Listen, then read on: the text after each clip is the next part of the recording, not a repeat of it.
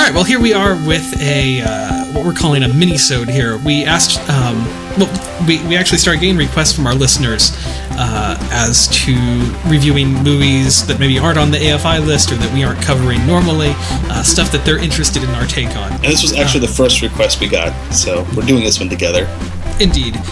So as we go with these, some of them we may do together, some of them you may just get one or the other of us, depending on time and that kind of thing. Right. But today we are talking about The Stuff.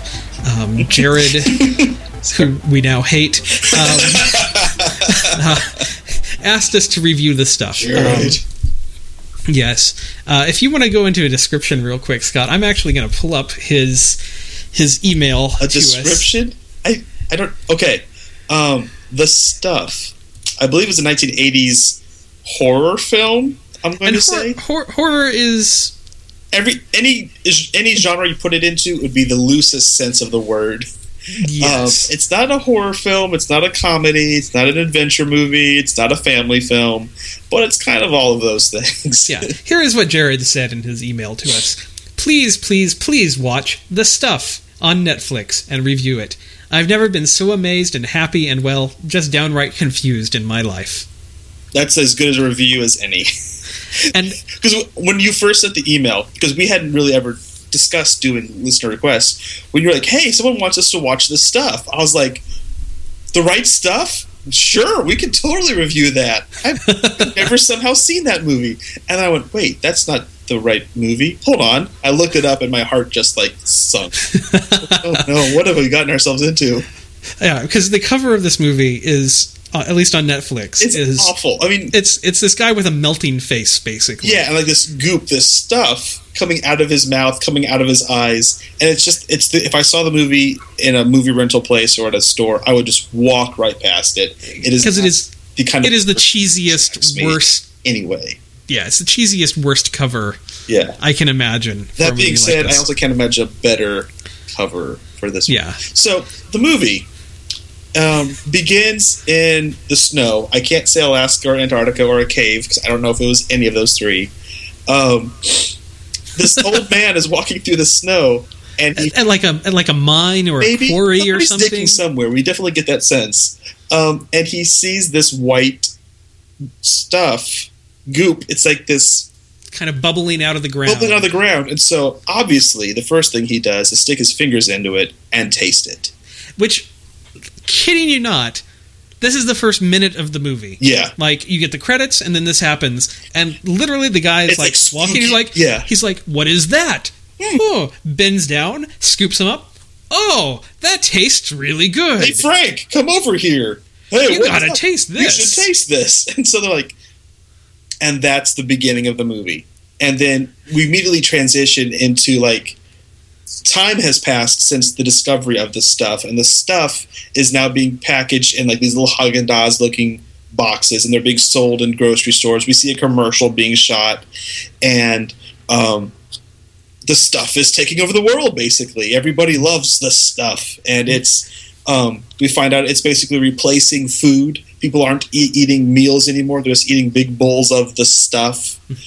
And so, as this is happening, of course, the next scene that we get to is on a boat, yeah. On a yacht, and the corporate leaders of Big Ice Cream have all gathered together to investigate the stuff, because somehow Big Ice Cream is the most threatened by this. Yes, never mind the mashed potato people or anybody else. No. Big Ice Cream is very upset. And this scene has my favorite line in the whole film. We have to make the world safe for ice cream again. Which again, I think that line kind of summarizes this entire movie. Yeah. So they hire this private investigator to find out what the stuff is. Who has the worst fake Southern accent in the entire world. Almost offensively so. You're Yes. just like, really? Okay. I guess that's how we sound to people. Who goes through and investigates and runs into stereotypical black man Chocolate Chip Charlie. Chocolate Chip Charlie. Who wasn't involved in the ice cream. But is an ice cream magnate in his own right. He invented the chocolate chip cookie or something. Yeah. You know. And everybody seems to know him. They're like, you're Chocolate Chip Charlie? And they're like, everybody loves this guy, even though I guess Big Ice Cream is kind of racist and didn't invite him to the party. I don't know. Yeah. He also runs into like the marketing guru for the stuff, who's this woman who ends up like a couple minutes later on the run with him, and we're still never quite sure why she's with him. And falls in love with him very quickly as well. Yes, and despite his horrible accent. And then also it's the story of a little boy who refuses to eat the stuff, and his family turns on him.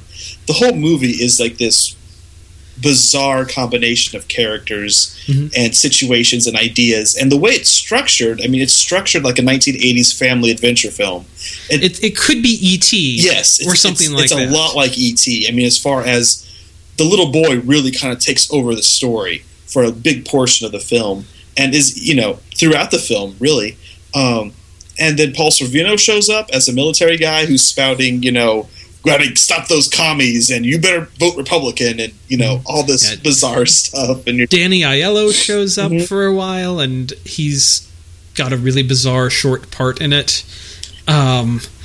It's very weird. It is not a scary movie. No. I don't think I was frightened once, never. Other than by how bad it was. There's the closest you get to being a horror film is that there are a couple scenes that are quote unquote horrific, right, because there's like at times the stuff transforms people, and it actually kind of tears them apart and mutates them, and it's all really bad 1980s puppetry work. Yeah, so it's disturbing visuals a little bit, but they're not scary or never scary. Horrific. There is a point where the stuff is in a mattress and a pillow, and then it comes out and attacks the people sleeping on it. Yeah, pins a guy against the wall. Pins a guy against the wall and kills him that way. Yeah.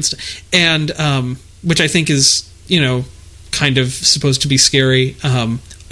Basically, it just made me wonder why Big Pillow and Mattress were not upset about the stuff. Because apparently it's very comfortable to sleep on as well as to eat. Yeah. Who knew? It's just a really, really confusing movie. Yes. It never finds its footing. No. It never makes any sense. It never knows what it's trying to say. It figures out its own genre. I honestly, and I know we talked about this beforehand, I can honestly see this being a movie that was the brainchild of somebody who wanted to make a statement. Because by the end of it, this stuff... it is stood in for everything that is bad. Anything that's bad, especially anything that could be viewed as addictive, whether that's food, like fast food or junk food. It could be foreign oil. Commercialism.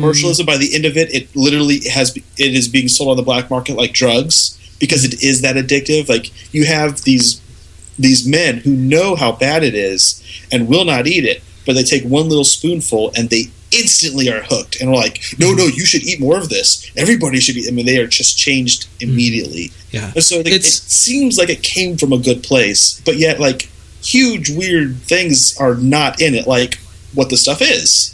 Yeah. It's never really explained if it's an alien life creature thing or some kind of parasite. And it's like, why does it need people to sell it? Why does it need to be boxed up? And then it seems to be manufactured at some point, but it's still also drilled out of the earth. So yeah, and so here's kind of what I'm going to say about it.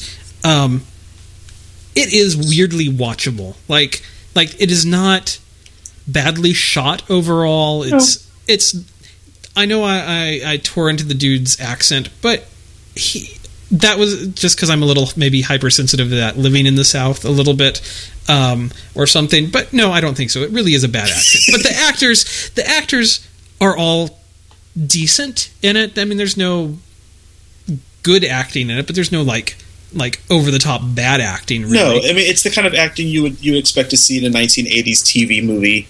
Yeah. Like, even a lot of the old 1980s action movies. It's that style. It's not really bad. It's just of the time. Yeah, it's very watchable. At least for the first half of it or so, until you just kind of get over it. I got over it pretty quickly. Yeah. Especially once Paul Sorvino shows up, that part of the movie for me just kind of fell off, and I was just like, "Get on with it." Okay, you're in a radio station now. Sure, why not? Yeah. But that said, this would be the perfect movie for Mystery Science Theater 3000 or Riff Tracks, as they're doing, or Riff Tracks now. And this would be like the best movie they ever did, because it's almost a competent film. and it's very watchable. And so many of their movies that they did on the show and on Riff Tracks are just bad movies to begin with. Yeah. And there's even a podcast out right now called How Did This Get Made? Or Why Did This Get Made? This is the perfect movie for that podcast because they would just have a ball with it. So, we're not going to recommend this movie. It is not a movie you should love. But at the end of the day, it might be a movie, and Scott is now completely cracked up. At the end of the day, it is... if it's Saturday night somewhere and it's 2:00 in the morning and you've got 4 or 5 buddies together and you want to watch a really, really bad movie and make fun of it, this is definitely the movie for you. This is right there. This is like, this or Monster Piranhas or something like that. Watch one of those kind of movies, and this fits right in with all of that. I want to second everything Lauren just said and also say that I have nothing against you, Jared. I don't know why you hate me. But see, I'm a kind of a person, I don't believe in guilty pleasures. I believe you should either like something or you don't. Like, I don't understand people who like Twilight, ironically. You either like it or you don't. And to me, this is the kind of movie that I just cannot stand. I don't really have a love for bad movies. When I watch this movie, it hurts me to know that somebody greenlit this movie, that thousands of dollars that went into this movie and not the movie I want to make or whatever. So there's a part of me that just really kind of despises this kind of movie. That being said, I laughed out loud a lot. Yeah, it is definitely... It's not an unenjoyable movie. It's just a terrible movie that should never have been made. Yeah. No, exactly. So, thank you, Jared, and feel free to stop listening to the podcast. Or send us in more movies, and we'll probably ignore them. Or not, if it's something we really want to see. Honestly, this is the perfect movie for a dorm room. This is the perfect movie for a bunch of guys to get together, or mixed company. If you like that kind of movie, this is the perfect movie for you. This is that kind of movie. Indeed. So, all right. Well, there you go. That's our quick little mini-sode for you about the stuff. So, don't go out and rent it. Don't watch it on Netflix streaming. We'll see you next time. But it is on Netflix streaming. Should you not heed our advice? Yeah, exactly. So, all right, we'll talk to you next time. You've been listening to the Movies You Should Love podcast. Join in the conversation at moviesyousshouldlove.com.